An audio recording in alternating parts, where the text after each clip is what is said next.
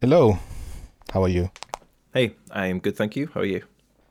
Good, thank you for coming on. Thank you for having me. So, uh, we were gonna have a debate about socialism versus capitalism, Yeah, and well, wait, we'll have a sorry. discussion. We'll have a discussion slash Yeah. debate. Well, it's. I'm not gonna put my flag on the socialist thing too much, but very much social democracy at the very least, like regulated capitalism at the very least. I'm very much not a free marketeer. The socialist thing specifically, I could give or take. I'm not too specific about that. What is your main area of concern, or like the biggest reason why you see some socialist policies as important to you? What's the highest priority? Yeah, but it wouldn't necessarily be socialist policy. So to me, the reason I'm kind of backing off of socialist is because to me that is specifically Don't be about afraid. It's democracy. just a word. Yeah, you know what? It's that I just want to be very clear. I'm not that bothered. I'm quite what's the word agnostic about the socialist bit, which is about democratizing the workplace and the economy. I think Okay. that's a long term goal for me in a way. I mean, I don't think that's realistically would ever happen within my lifetime, so I don't get too wound up Well, you're about that. young. You never know. Well, fingers crossed. But I'm more certain, more confidently, let's say, a social democrat. So the policies, like regulations in in the market, I'm very comfortable with. Whether Okay. that's I don't know food standards or like building regulations, safety around that, banking regulations. So my fear about well, not my fear, my concern, my fear, I guess, about pure like kind of free market, more libertarian economics is it's primarily I think I would say about around exploitation, as in to the victor the spoils, and exploitation is, as we can see, very rife in the world right now. And I think it would just be exacerbated under a kind of more free market Okay. economy. Um, just so I understand also, but are you for democratizing the workplace, as in the workers own the company or have a say in have a democratic say in the company? So my current position, I would say, is that I don't argue that that should be legally mandated. But you I encourage think. it. Yeah, I'd say so. It's like I would say the way I'd say it is it's personal value, but Hmm. is it a value that I think should be the obligation of wider society? I'm not quite there yet. I probably have been in the past. As I say, I kind of go between it. Right now, I'm kind of agnostic on that question. I mean, if you had like a online debater for more or less your position, Hmm. who would you consider is a good example? I think I'm a very different person to this person I'm going to mention in terms of like my general vibe, but Destiny, if I assume you Oh, know him, Destiny. Okay. yeah, I think. Sorry, my Okay. thing keeps rubbing against this. It seems my zip. Yeah, I'd say it's broadly in line with him. David Pacman, I'm probably not too far away from him. Okay. Vaush Vosh is more obviously like dyed in the wool socialist or communist. I'm kind of around. I'm around that kind of world. I think Destiny used to be a libertarian once upon a time. Yeah, he did. Yeah, he certainly used to be much more conservative when he was younger, and I think he's kind of gone through libertarianism, and he's kind of come around to where he's currently at, which is social democratic. Yeah, I'm somewhere around there. Okay. When What you about said that yourself? I'm like a all the way free market Yes. capitalism, Yeah, that's what I thought. limited government, or what we would call a night watch state. Okay. Yep. Um, and I have a lot of faith in humans and Mm-hmm. humans interacting and solving problems. And I have very little faith in central planning or authoritarian Mm-hmm. governments, or governments with enough power to one day be authoritarian.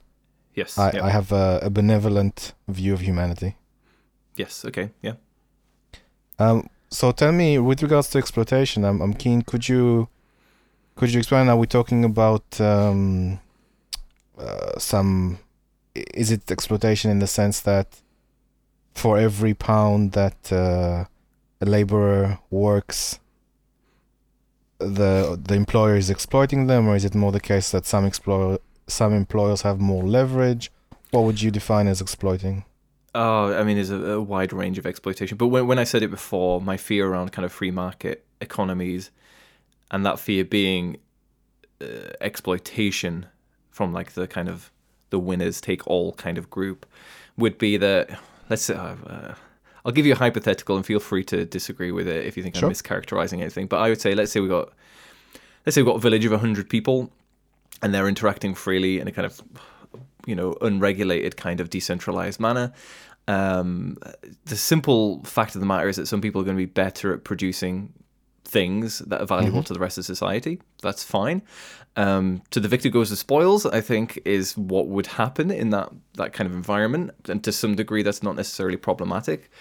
But that would de facto essentially be a centralization of power around that person, because they would, I don't know, whatever currency or whatever way of measuring power in that society would kind of, they would amass that, and it would kind of centralize around them. And that would be my concern, because I think it's very hard to avoid in a free market society. You would increase freedom in a kind of negative freedom sense of, freedom from, and legally you wouldn't be in any way you wouldn't have anything infringing upon your freedom. But the reality of the situation would be that in this village of 100 people, you got this one blacksmith, let's say, who's way better at anyone else at producing what is valuable to the rest of society. He amasses a much greater amount of wealth.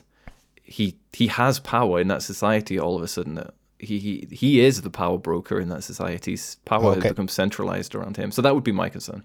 Okay, so we've said that if you leave, let me see if I got this right. If you leave people to be free, you will have inequality. Yeah, is that? Yeah. You'd have some inequality. Some people will be better than others at certain things. Which I'm perfectly comfortable with. It's when that power starts to manifest, I guess, politically and to a massively disproportionate degree. Let's talk about that then. Yeah, cool. So the blacksmith has a lot of money. How does he have more power over other people in the town? Well, he has whatever the currency is. He has more money, and people want that. He is. I mean, it's socially, socially determined to some degree, isn't it? I mean, he's the center of power. He has the money. He has a massively disproportionate amount of money in this scenario. So let's split it. I'll split it into two types of power. You tell me what you think. Yeah. So let's say there's political power and economic power. Political power would be force. I can force you to do something if I pass a particular law. And economic power is purchasing power. I can buy more stuff. I can consume more stuff than other people. Which does he have? Firstly, do you agree with this dichotomy? I mean, I think like any dichotomy, it serves a purpose. I'm happy to kind of go forwards on that basis. Okay. I would say he has both, really, because he de facto has economic power. Certainly, I think we would agree quite easily on that. Let's start there. He has more money, yeah. Yeah, and I would say de facto he has more political power by virtue of having a massively disproportionate amount of economic power. He could say, I now want everyone to curtsy as I go past them. This is a new rule I've invented. And you say, I disagree, actually. I don't think he can do that. Well, for example, it's all well and good that he can provide a good service for people in the town if they need their blacksmithing, and he's the best at it. And let's say for argument's sake that blacksmithing is a highly valued profession in that town, but I don't think he can tell people what to do. They still have to trade with him. He still has to provide a good value to them, otherwise they will stop buying his services. And certainly he can't kick people out of their homes because he doesn't like the look of them. He can't make them curtsy. He can't tell them to say things he doesn't want. They have to agree to every exchange with him, unless he's obviously voted in politically, in which case, sure, then he has. I think, power. But I just don't think that's very realistic. I think if I just feel like you're asserting the point of Well, I'd disagreement. like to rather discuss than it with you. Yeah, I'm struggling to get my head around this because he quite simply could. I mean, economic power and political power. I accept the dichotomy conceptually to some degree, but it's not really a kind of discrete dichotomy, because if you have economic power or even physical power, if we're talking like a village of like 12 people and there's no economy, hypothetically, then if you have the physical power but there's no government, you could quite easily turn that physical power into political power just by virtue of the reality of the situation. I think it's the same economically. For argument's sake, there is a government and a town council that was voted in democratically. Mm-hmm. Yeah. And so I don't think it's like, without any government, he's just the richest person in town. Mm-hmm.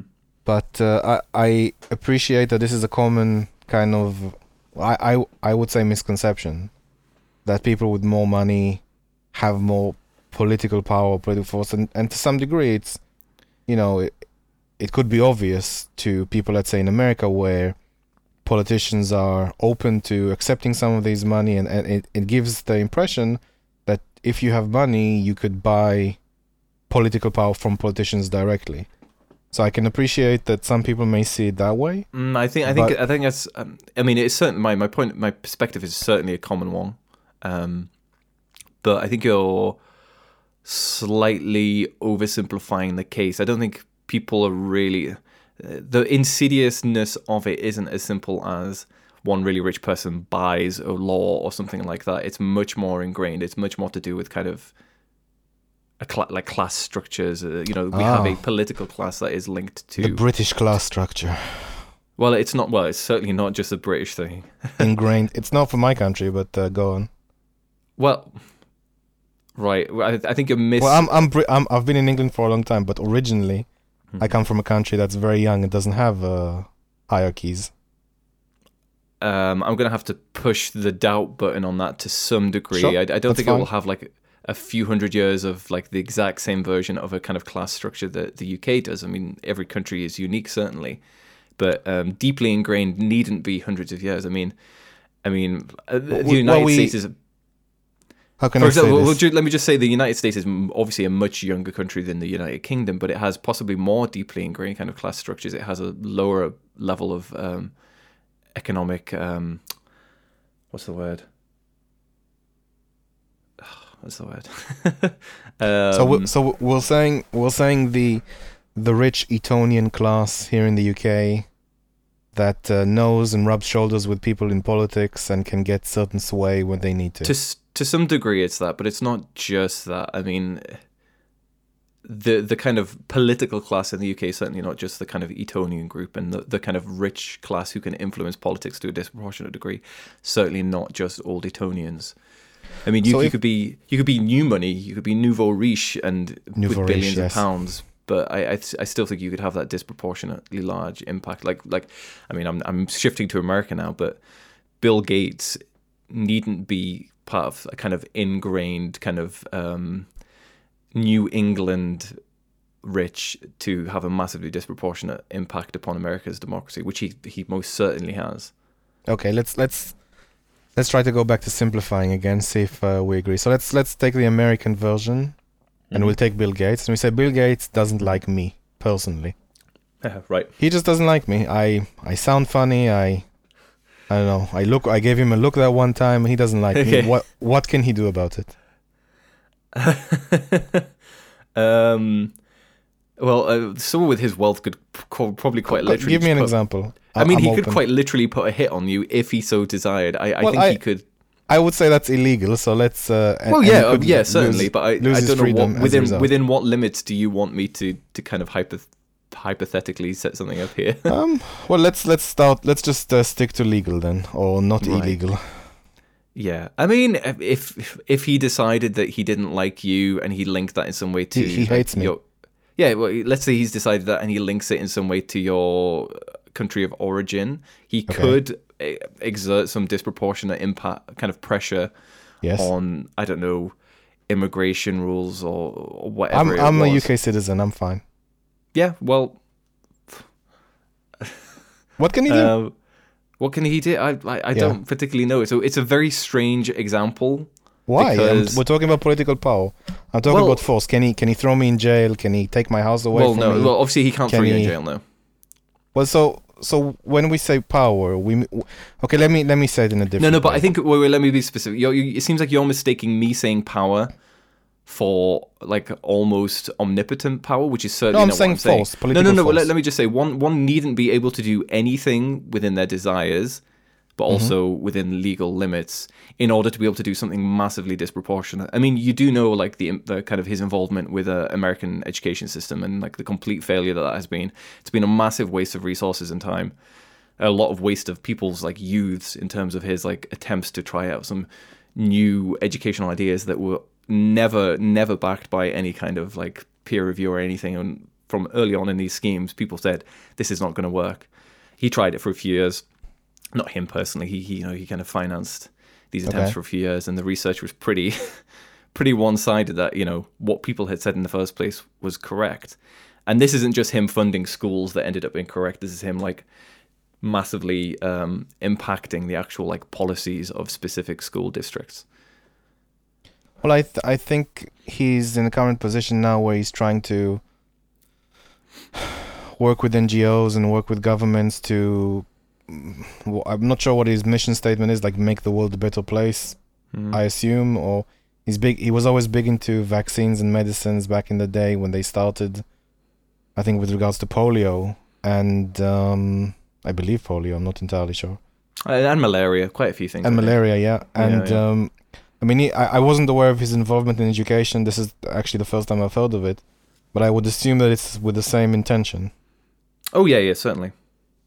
He's not. I don't. I mean, I think to some degree he's an egotist, which isn't the worst thing in the world. I don't necessarily begrudge him that, but I do begrudge the outsourced role that we allow. Well, I say we. The American kind of economic and political system allows him to play due to his wealth in that. So I think there's a specific point I'm making here that isn't necessarily to do with his omnipotence and ability to target one person individually, but.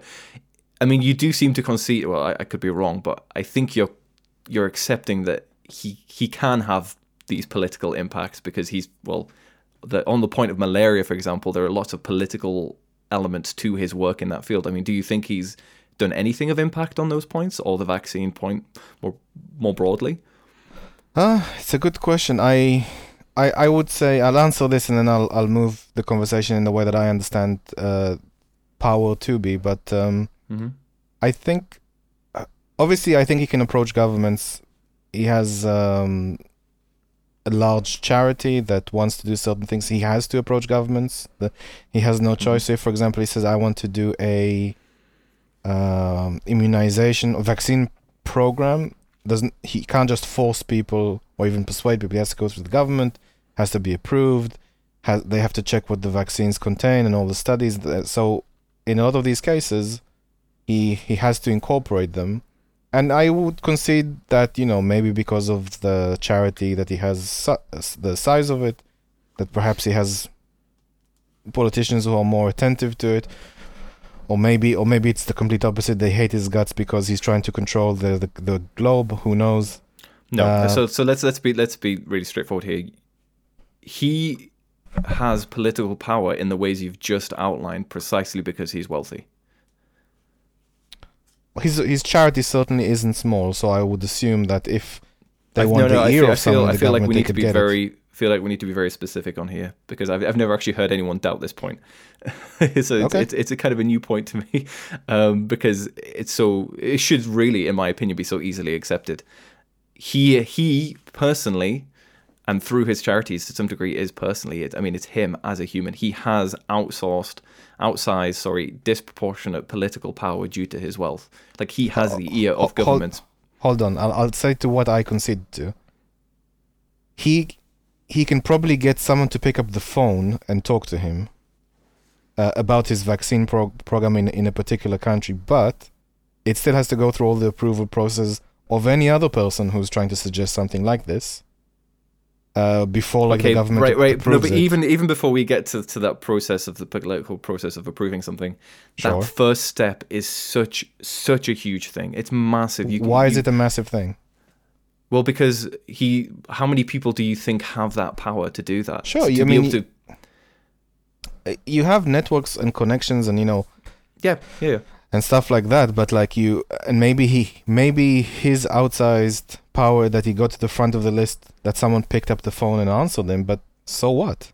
Well, so firstly, that is hugely important. I Why find is that hugely important? I'm being serious. No, that's fine. I'm almost struck by your naivety, because the simple reality of the fact. Sorry, what's that? Oh dear. Well, because no other person would not no other person. The vast majority of human beings in existence through time ever would not in a million years be given any chance. And your first chance of having your ideas or your suggestions or whatever being taken seriously by the political kind of power, whatever that may be, whatever country we're in, is having it heard and listened to. I mean, that automatically gives him a disproportionate voice, which is power in democratic states compared to any other person. I mean, to some degree, that's going to be reality within our system, even a social democratic one. Sure. But a massive curtailment of that. I mean, let's compare. Let me. So right. I wanted to talk about something else, but I'll say one thing. Let's compare. Let's say I want to debate with Destiny. Yep. I've got a YouTube channel with 70 people, maybe less, 70 people. Mm-hmm. And maybe he'll take me if he's bored, but typically I don't know. Some debaters would only take people that are close to them or not far away from them. Yeah. And if, for example, Destiny says he wants to debate with me, then I'll probably put him at the front of the line, if not right away, whenever he feels like it. Yep. And this is just YouTube subscriptions. Yep. Okay, so are we talking about in that sense?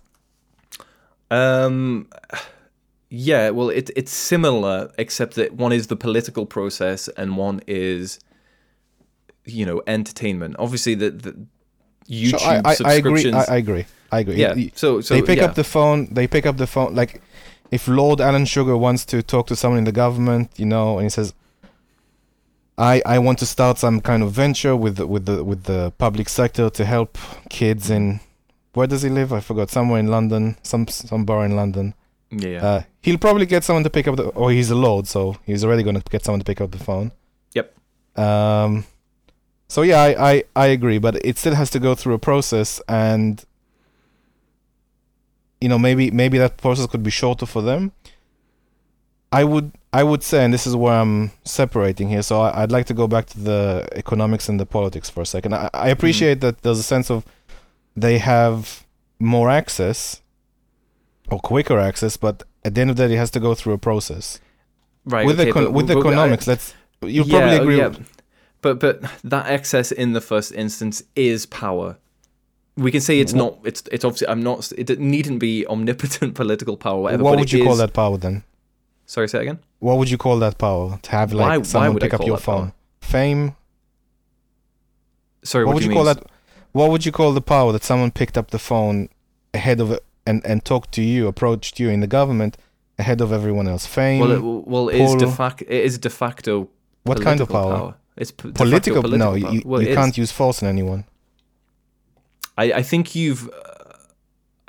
what you've done here is defined political power solely as force, but if you're pulling the levers, the political levers accessible to you, that's still political power. That needn't be direct force. Well, what kind of getting someone to pick up the phone to you first is a form of political power? Yeah, well, to some degree, if that person is, if it's the president or prime minister and they're listening to your ideas, yes, that is a form of political power, absolutely. Okay, so let me see it if I can change your mind on one thing. Let's say I am a very large I'm a head of a very large corporation, economically, and I've never spoken to anyone in the government before. And they're about to pass a particular regulation which I'm unhappy with, and I want to call the government. I want to call someone at the government and I want them to pick up the phone and I want to shout at them for this, and I want to ask them to change it. Is that political, economic? What would you say? Is what though? I mean, this me asking to speak with someone in the government about this regulation that I'm it's unhappy certainly with. an attempt to leverage your economic power for political power. It may fall flat, but that is obviously Sorry, can I possible. also add that this regulation is specifically in the economic realm? Yeah, okay. That's still an attempt to leverage your economic power for political power. Your attempt may fall flat, it may be unsuccessful, but that is still what that is an attempt to do. Okay, and then let's say I not only pick up the phone, I later hire a lobby company to lobby the government and explain to them why this regulation would be bad for the economy, and I recommend that they will have too much negative consequences and they should not pass it based on those merits. I would say broadly the same. This is power. That is an attempt to leverage your economic power for political power. Now, technically, this is legal, right? Because I'm explaining to the government why this policy, which they are introducing, is not in their best interest. Yeah. Still political. Yes. Yeah. So I see it as I'm advising the government because they are controlling the economy and they don't fully understand it. And I, as someone who does understand my sector of the economy, I'm saying, look, this will hurt us and But other it doesn't matter companies. if you're right or wrong. It's still you can be correct and still be using power. It does like the rightness or the incorrectness or whatever. It doesn't really matter. Is this corruption? What I'm doing? Corruption. Yes. In your opinion, In my opinion, is that corruption? am I corrupting the government or corrupting some sort of process by doing this? I don't know. Not from a normative kind of point of view. I think it is eroding. It's not eroding because it's already eroded, but yeah, it is having a negative impact upon what I think should be a more democratic kind of process. So it's bad. It's not like corruption is kind of a legal status, is my understanding. Just in your opinion, not illegal or... I don't know. Something can be bad without being corruption. I'm not necessarily too bothered about the specific word. I guess you could call it corruption. I don't know. I'm kind of agnostic on what I would call it precisely. But yeah, I'm certainly willing to say it is bad. I do not like it. It should not really... Well, it would not happen in what I think would be a more productive society, a kind of more productively set up society. In your definition of using power, is it anyone that has more power than the regular citizen? So for there to be no power, they'd act just like any other citizen. If you're voting, you that's power. That is political power. But it's obviously perfectly proportional. It's one person, one vote. Happy with that. But yeah, if I have... Sorry, let me explain again. Are you saying that someone has more power by juxtaposing them to what a regular citizen would be able to do? Like, a regular citizen is average, and everyone that has more than that has more power. Well, yeah, by definition, right? If I answer your I'm asking question, you. Well, yes, because that is the definition of what you just said. Okay. So, because of this, you feel that the government needs to be much more involved in the economy. By the way, so if I am able to access the government because of my position, how would you then trust the government not to be corrupt and, not pick up the phone to me or tell me I have to go through the regular channels? Sorry, what are you asking? How would you expect the government to avoid... How would I expect any hypothetical government, even if it's... Sure. Yeah. Well, I believe in democratizing politics, basically, in the first instance. I mean, Give me an example. Well, okay, so for the United Kingdom, let's stick to the United Kingdom, I would say we have a huge democratic deficit in this country. I mean, we have a political class, for example, who quite simply do have an outsized amount of power within our system. It's almost hereditary. We're almost at that point. It's a very tight circle comparatively. We just accept the Etonian class as ruling over us. It's not really just solely Etonian, but I mean, that's certainly within there. I mean, that's, again, massively disproportionate, certainly. I mean, Etonians not many people every year graduate from Eton, but if we look at the kind of, well, anything, the upper echelons of society, economically and politically, yeah, they're massively disproportionately represented. Sorry, what was the precise question now? How would you make the government more democratic? Yeah, it's very, very, very, very hard. It's a combination of kind of like norms, rules, regulations. But in the first instance, my kind of general push towards it would be democratizing our politics in the first instance. I think we have a woefully inadequate democracy. I think we have a massive, what I would call a democratic deficit. So there are Go things on, like, give me an example. I don't want big fancy names. I want some examples. You're going to get the overall picture, and then I'll give you the details. Sure, I would recommend you being patient. So in the first instance, I think more proportional representation. What precise system? It needn't be anything would be an improvement pretty much over what we have. But yeah, so that would be one of them. For example, that would be one suggestion that would do a great job of kind of eroding the current political. So are we talking about first past the post or something else? Moving away from first past the post, certainly. Moving away from. Okay, so and more accurate representation means more proportional representation. More proportional means not by area, where like one area is 1 million and 1 MP and another area is 50,000 and 1 MP, but like more proportional. Yes, broadly speaking, but even if like voting districts or whatever are of equal size, you could still have like a massively disproportionate kind of result due to first past the post. So it would be broadly and a more like proportional democracy isn't my only value when it comes to like kind of electoral systems, but it's so I'm not saying it needs to be perfectly proportional. That's probably not possible, but yeah, more proportional. So broadly speaking, if a party got 5% of the vote, they would have 5% of the MPs. Broadly speaking. I see. Okay, so let's say we achieve this. We do representation by percentage. So Nigel Farage was definitely have won one seat. Mm-hmm. Back in the day when he was running, because he had like 1.3 million, I believe, but he didn't get an MP for his Brexit party. Oh yeah, sorry, UKIP. Yeah, Brexit party or UKIP? UKIP. He had both, and I think Brexit party actually did quite well electorally for a party that hadn't been around for so long. But UKIP, I mean, both parties. I think if you look at the numbers, according to the system, according to the broad principle that I'm kind of proposing, and I would say I agree with it, should have had at least one MP. The Green Party also should have many more MPs. The biggest sufferers from this would be primarily the Tory Party. They would suffer a lot under it, and the Labour Party. I don't care. They can suffer as much as they want. I'm just outlining the facts, and Labour as well would suffer massively. I think in Scotland the SNP would suffer quite a bit, but actually they'd still be quite disproportionate. They'd still, not disproportionately, they'd still be doing very well because they're so popular in Scotland. Okay, I waved the magic wand. Mm-hmm. We have proportional voting now. Mm-hmm. We vote every 5 years, yeah? And in the next election we have that. Great. Now what? Mm-hmm. Is everything okay now that we No, absolutely not. Everything is not okay.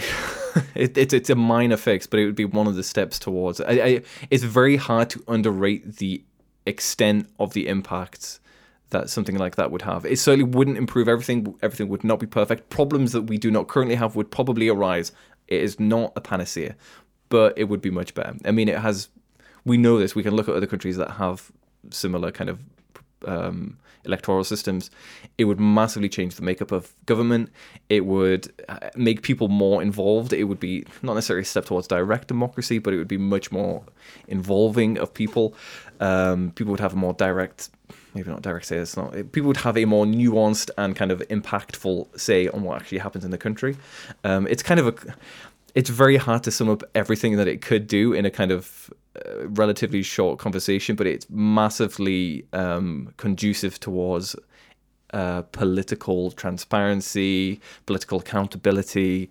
I mean, it's a huge topic. I'd love to get into it a bit if we want, but yeah, it certainly would have huge impacts, most of which on a massive net benefit, according to my political beliefs.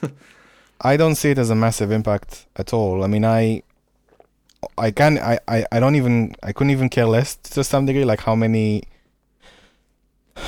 like if you reshuffle the number of MPs across different parties, or even if you spread them across more parties, that would actually be more significant to me. but you vote for these people once every 5 years. They say a bunch of nice things. Mm-hmm.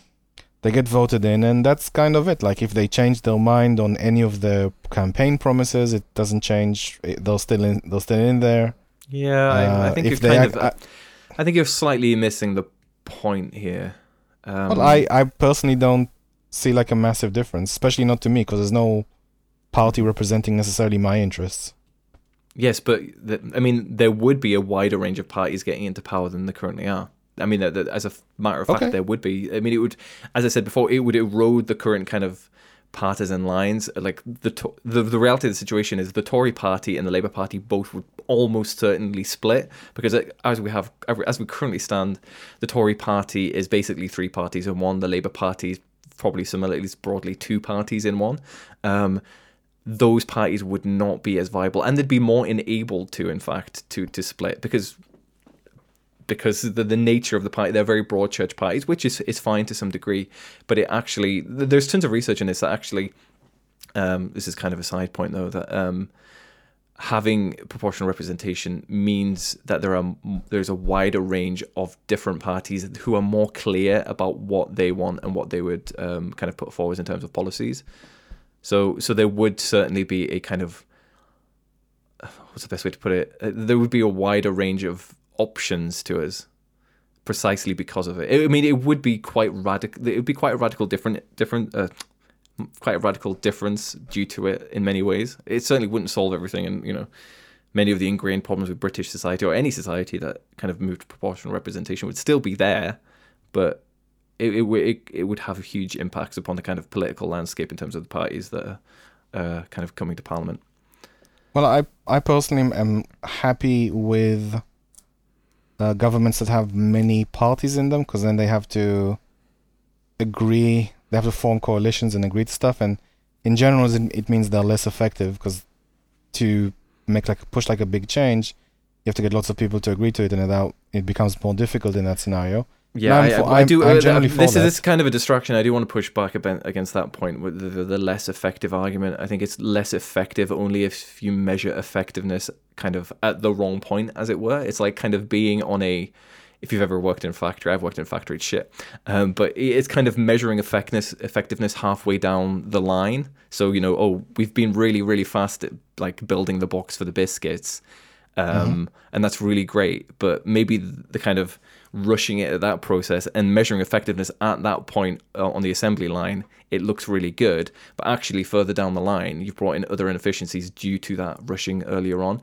And you've got to measure effectiveness at the right place. It's the same thing when people say, the dictatorship's obviously terrible. These authoritarian centralized states are really terrible, but they are efficient. It's like, no, they're not actually efficient. If you measure efficiency as just the speed at which you can put through a policy or a law, then yeah, that's efficient. But that is not actual true efficiency when it comes to kind of public policy making.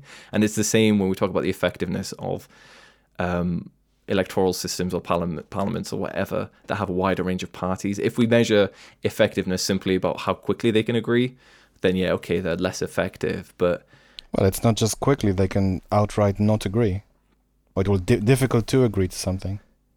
Yeah, but that's fine. That's what politics is, right? I mean, but if you have you have parliamentary or I don't know, House of Congress deadlocks already. It does happen anyway. It probably does happen more in those parties in countries with proportional representation, but that's not necessarily problematic. That's not necessarily problematic at all. I think we're talking. Sure, but here in the UK, you can crack the whip and get on big issues at least, and get people to fall in line. And if it's like 3 different party coalition, then there is no whip to crack. Yeah, that's not necessarily as problematic as you seem to think. Okay, fair enough. Look, I'm not really concerned. Yeah. In that sense, in my opinion, I would actually like politicians to get out of my life more. I would like to have more freedoms to make decisions for myself. But I assume that you would not take that position. My position would be almost like kind of the inverse of that. It's kind of putting a mirror to it. So it's authoritarian dictatorship. No. The opposite in a different way. So libertarian, kind of like your type of libertarian. I totally get it. Scum of the earth, yeah. Sorry, what was that? Scum of the earth libertarian, yes. No, not whatsoever. No. The scum of the earth libertarians are the people who call themselves libertarians but are actually authoritarians, like kind of right-wing nutcases. They call themselves libertarians because they want to pretend to be. You know, I disagree with you. I do not think at all that kind of actual libertarians are bad people whatsoever. No. Please, if I've ever given you the impression that I think that, I'm sorry, definitely not. I would put a mirror to that, and I would say instead of wanting politicians to have less impact upon your life, I want you and every single person to have more impact on politics. That's what I want. I want people to have more of that hand. I don't think you entirely disagree. I read a bit of what you've written on the Discord and a bit of what you linked to me. It's not a million miles away in some senses. We clearly diverge in a lot of ways, but that's how I would put a mirror to what you're saying, and it's in a way not a million miles away, but it feels like the inverse, I think, broadly speaking, that rather than saying, I certainly don't just want centralized government to have more of a say in what people do, but to some degree that will be that is necessary. You know, laws to stop people murdering, that to some degree is saying, hey, don't do that.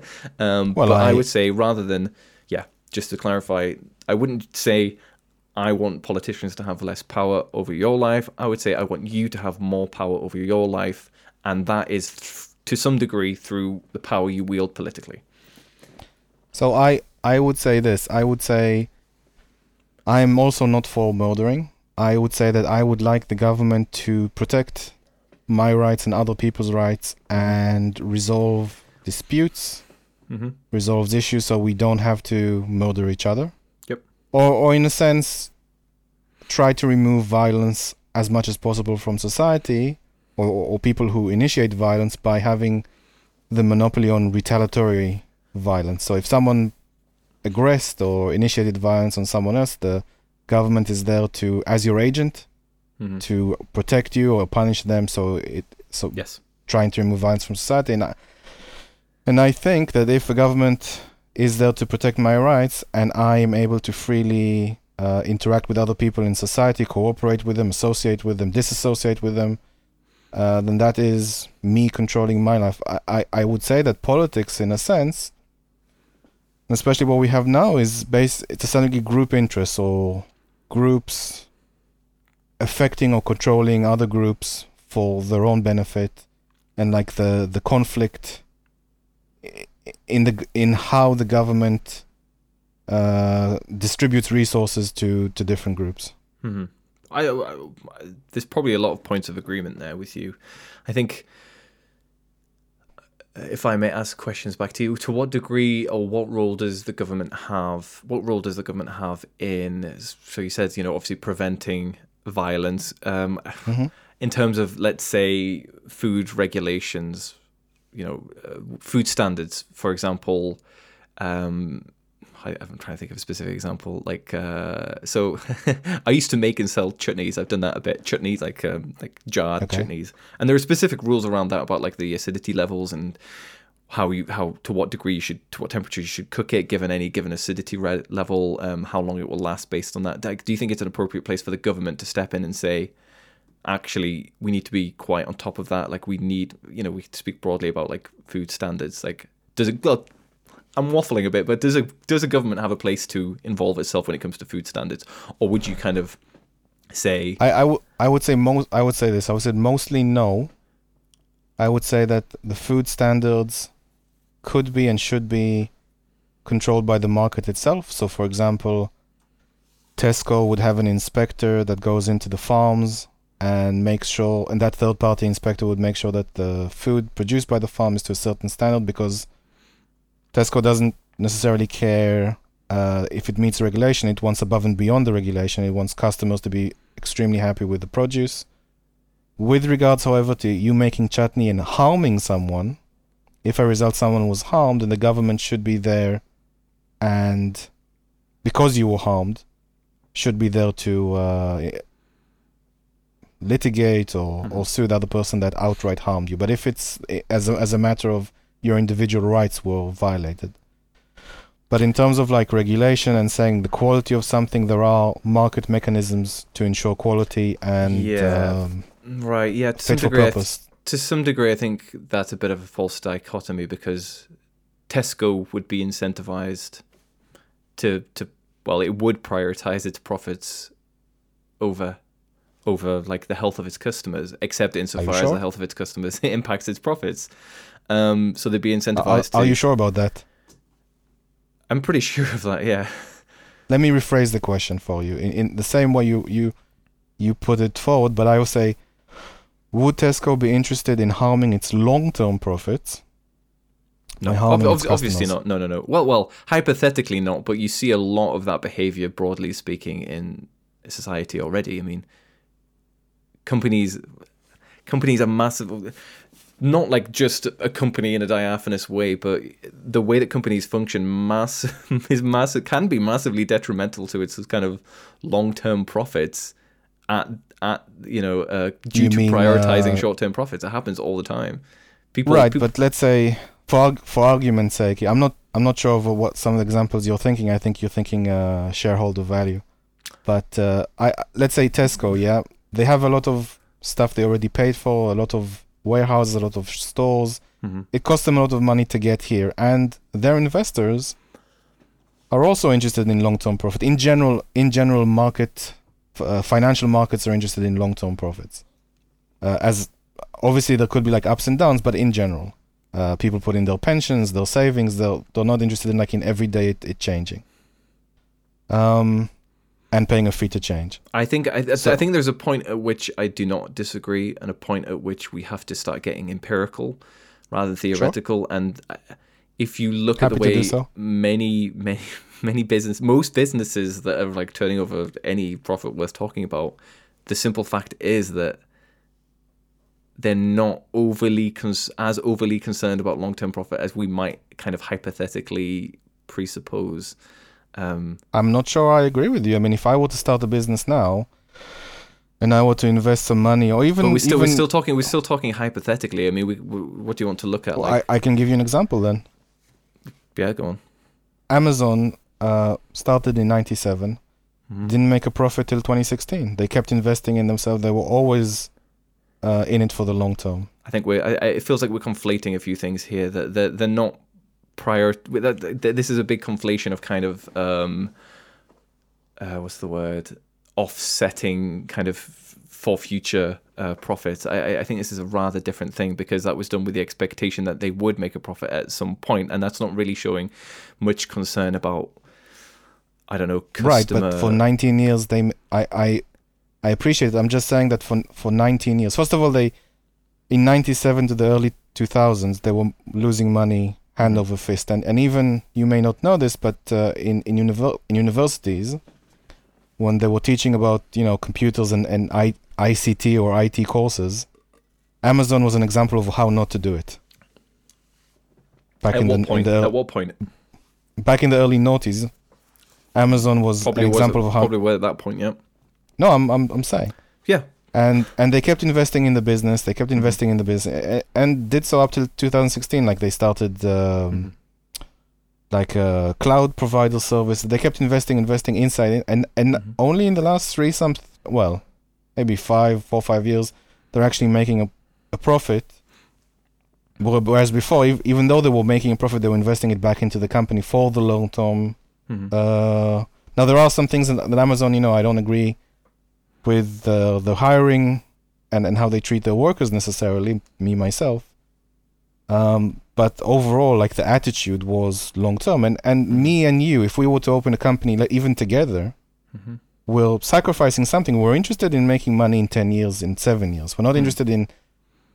We're not in it like to get burnt, lose all our money, and start over again. And let's say I have, unless I have some kind of restaurant that's made out of paper mache that I can fold at the end of the night, take home, and not pay any rent, then I have very little to lose. And if I get a bad customer review, I just fold my paper mache restaurant and move somewhere else and try again. But even like a restaurant, you need to hire the premises, you need to invest. You're not gonna on purpose poison your customers as the best way to make short-term profit. Yeah, I think that's where the conflation lies. So again, the problem here is that we're not necessarily wrong. Let me explain myself. I might do this quite somewhat clumsily, and I could be completely wrong.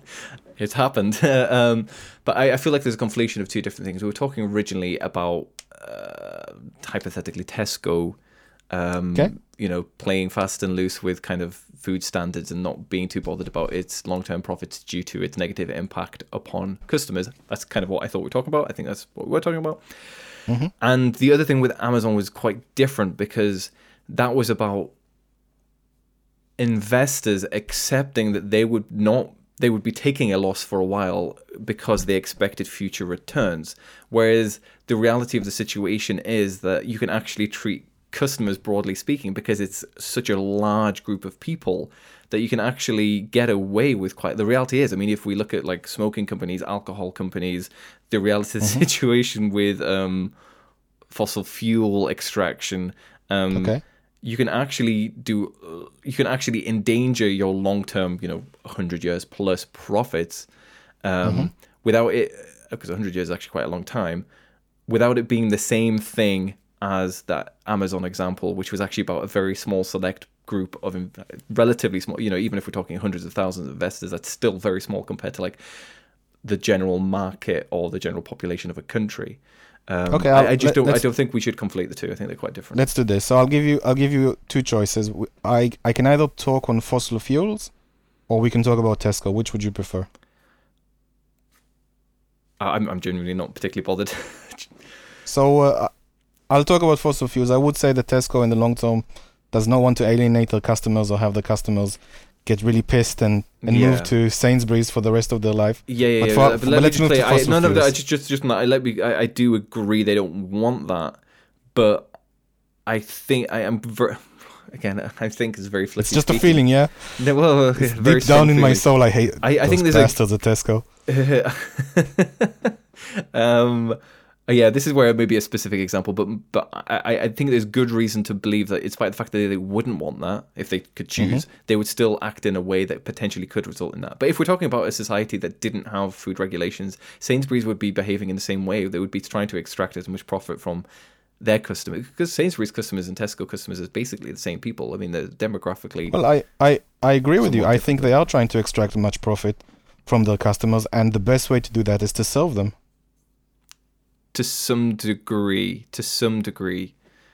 because you can serve people in a way that can maximize your profit extraction without really maximize the profit. It sounds good to me. I mean, if I maximize my profits, if I focus on the things that my customers want and maximize on everything they find of value and cut out all the waste out. So this is where the oil kind of fossil fuel thing might come in handy, because obviously Exxon, all this oil, incentivized to lie about what they knew about global warming, and we're all customers.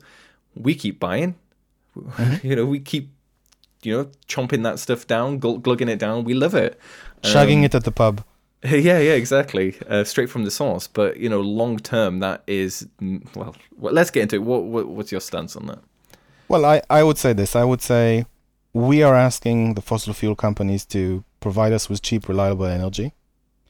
There are around 1 billion people on this planet that don't have access to energy, and 3 billion, including the one that have as much energy as a refrigerator light. And I would say this: if we don't, I mean, let me put it in a moralistic term, just so I can push it back to you a little and see how you react. If we don't, if we deny them the opportunity to get this fossil fuel, we can get cheap, reliable energy. People in Africa, for example, won't have electricity. A hospital in Africa won't have electricity. A wing of a hospital for premature babies won't have electricity. And why are you trying to kill African babies? Well, I'm not. I would say it's irrelevant to the point that we're actually discussing. Well, it's super important, because no, I don't think you're talking about externalities, right? And I'm talking about these are things. But the two things could hypothetically be true. If we don't have these cheap fossil fuels, people in Africa are fucked. And if we keep using fossil fuels at the same rate or a greater rate than we currently are, we're all fucked. Those two, that's just the shit thing about life, right? Those two things could be true. So this point that you made about poor people in less economically developed countries needing those cheap sources of fuel to improve their quality of life, well, it could be true, but it's actually irrelevant to this. So It's not. It's not irrelevant though. So Exxon or BP or whoever could be damaging their future profits long term, as we discussed, simply by still supplying it, due to the fact that we could still all be fucked. Well, we are all fucked if things fucked is So obviously not a very specific term, but yeah. So does that make sense? So you think that if we keep drilling for fuel, we will destroy the planet? No, I mean, what do you mean by destroy the planet? I don't think. I don't know. What do you mean by destroy the planet? I didn't say destroy the planet. I said we're fucked. How are we fucked then? Sorry. I think it will have a massive. Well, it already has had a massively detrimental impact upon food systems, the environment, the ecology. It will continue to have massive negative impacts upon climate across the world, increased drought, increased floods in other parts. I mean, we will not be able to enjoy the quality of life we currently do without massive radical overhauls of society if we continue down this line. Okay, so let me say this. So comparing my life to, let's say, poor people in Africa, then I would say that, look, we need to have energy so they can get. It's not fair. It's not. Let's put it in altruistic sense. It's not fair on them that they don't have access to this energy. They can't be and to grow their economy, to grow the the GDP and everything. They need this access. So, assuming they have these fossil fuels, they're able to farm more food. Let's say, as a result of fossil fuels, the Earth is warmer, or their area in particular is warmer. If they have more fossil fuels, more access to energy, they can turn on an air conditioning or a fan, which protects them from the environment. Right. And these are things that we need to consider as the overall picture. When you say we're fucked, it's not like a plus or minus kind of scenario. It's just that's it, we're fucked. But we're asking these companies to desperately give us fuel. And let's look at an example in the UK. We have an issue with gas prices, or well, not we exactly, but there is an issue with gas prices that the government is currently getting from Russia. I don't know where, and it's very expensive to get all the way from us. Would you say that, and I'm giving a hypothetical here, should we reopen one of our coal mines just so some older people in the UK will have access to cheaper to heat this winter? Because right now it's either very expensive for them and they have to make a choice between heat or food. So should we, as a result, because right now there's a shortage, should we, as a result, reopen a coal mine? I'm not saying we should, actually, I'm just hypothetically saying. Yeah, I think the problem is that so they won't die this winter. Hypothetically, I could say yes, simply if we granted a lot of hypotheticals. For example, that would be such a small marginal increase in carbon emissions globally that it would be statistically insignificant. Also, some other hypotheticals that I would have to consider given in this example would that it would be economically viable, which it would not be due to labor costs in this country, and reopening the mines would be hugely expensive. It would not by any means be anywhere near the cheapest option available to us. There's a few other hypotheticals I'd have to grant, but if I granted them, then yes, I would.